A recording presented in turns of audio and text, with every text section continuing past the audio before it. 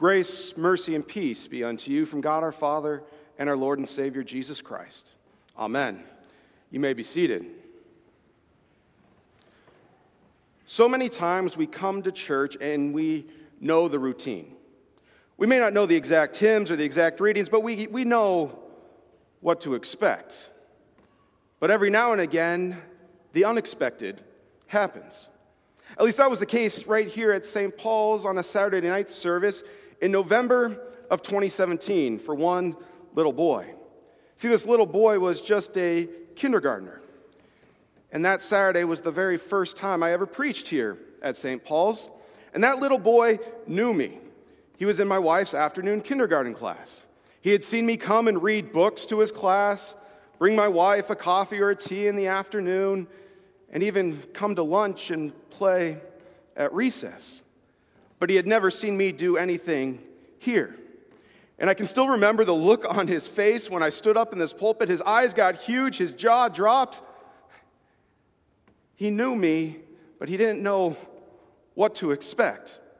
And his curiosity and even his concern was so great that he didn't even wait till the end of the service to try and figure out what was going on.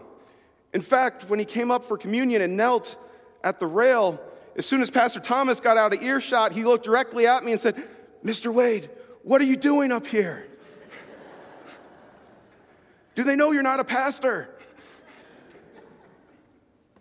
In our gospel reading today from Luke chapter 4, we see quite the unexpected thing happen in a worship service. Quite an unexpected thing happened for people that actually knew Jesus. People who had great expectations for Jesus. See, Jesus returns home. He goes back to his hometown. And there was great expectation because reports had come out about what he was doing everywhere else. In fact, just before our reading begins in Luke 4, we read that after his temptation, Jesus returned in the power of the Spirit to Galilee.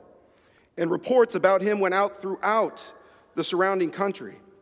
And he taught in their synagogues, being glorified by all.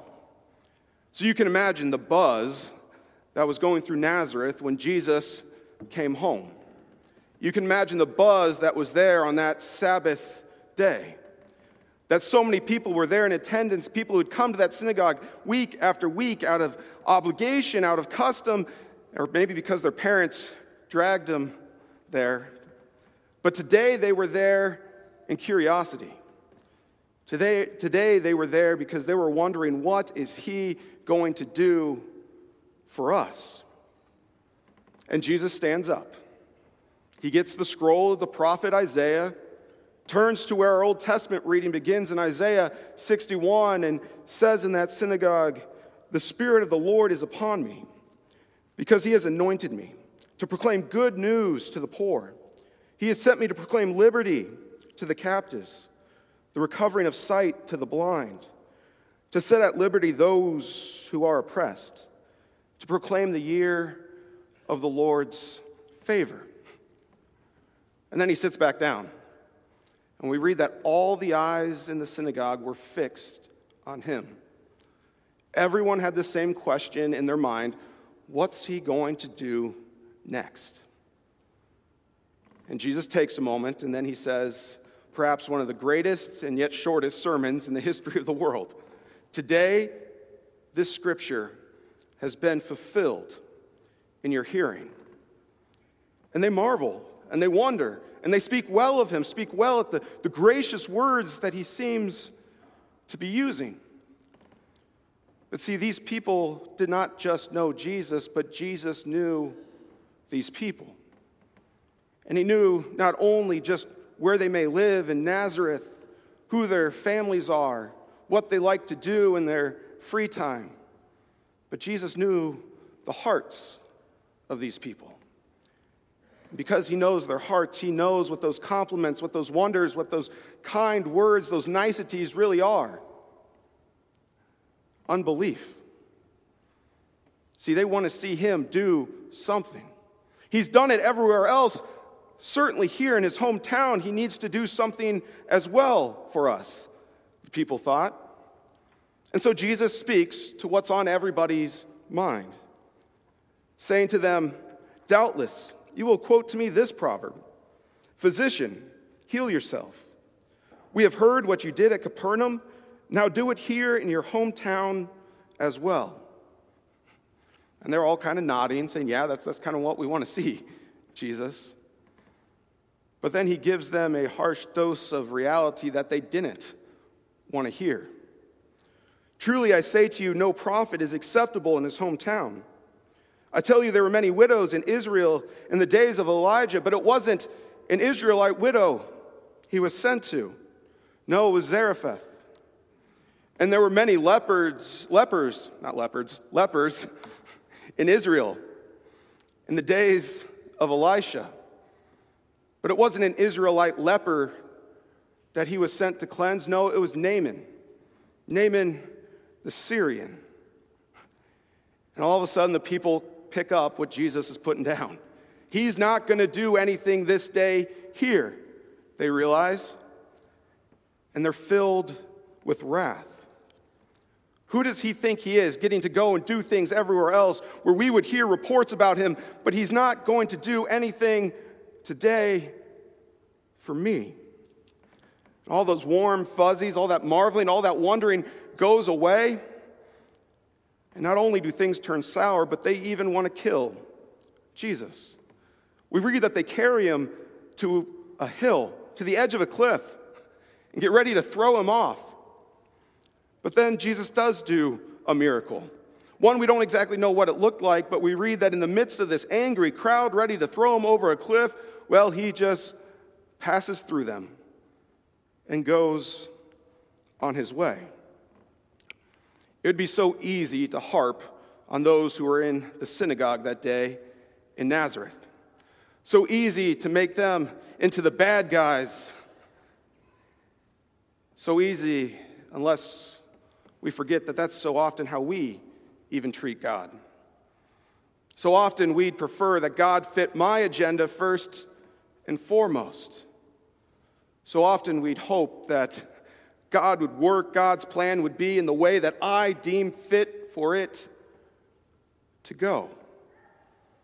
And if it doesn't go the way I would like, well then, he must not be doing anything for me. He must not be there for me. Of course, Jesus does follow an agenda. Jesus does follow a plan, but it's not the plan or the agenda that the people in Nazareth had for him. And it's not the plan or agenda that we try to set for him. But rather, it's the plan, the agenda, the will of his heavenly Father. A plan, a will for him that would one day lead him to a different hill. A different hill where there were many people gathered angry at him, shouting, "Kill him, crucify him." And on that different hill, on Calvary, the full reality of God's plan of salvation for you and for me would be seen. A plan, a reality, a will that would not only be a miracle, but would reconcile us back with our Heavenly Father. See, it's true, Jesus would have made a lot more friends there in Nazareth that day if he would have just done things the way they wanted him to do it. And it is true, it's so easy for us to be tempted to get angry, frustrated at God when things don't seem to go according to the plan we've set for him. But the reality that we don't always remember is that God's plan is a far greater one than we could ever hope to create. God's plan is one that we don't deserve for us, and yet he freely brings to us in his Son. And it is in that plan that all other things exist. You heard me mention in the announcements earlier that it's National Lutheran Schools Week this week. A week where we celebrate the Lutheran schools not only in St. Louis but across the country. I'm a graduate of a Lutheran grade school and of a Lutheran high school, and certainly St. Paul's is no stranger to what it means to support a Lutheran school. That for 170 plus years it has been St. Paul's Lutheran Church and School here in Des Peres. And so when we think of what it means to support or to celebrate a Lutheran school, so often we have all sorts of expectations in our mind. Academic awards, athletic achievements, wonderful things like choir and band, all sorts of extracurricular activities that the students get to do. But this year, the theme for National Lutheran Schools Week is our epistle lesson. The words from our epistle lesson. Words that remind us that Christ is in all things.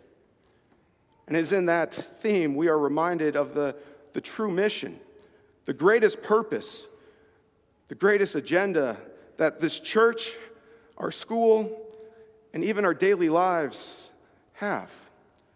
That it serves the plan of salvation that God set forth from before the foundations of the world.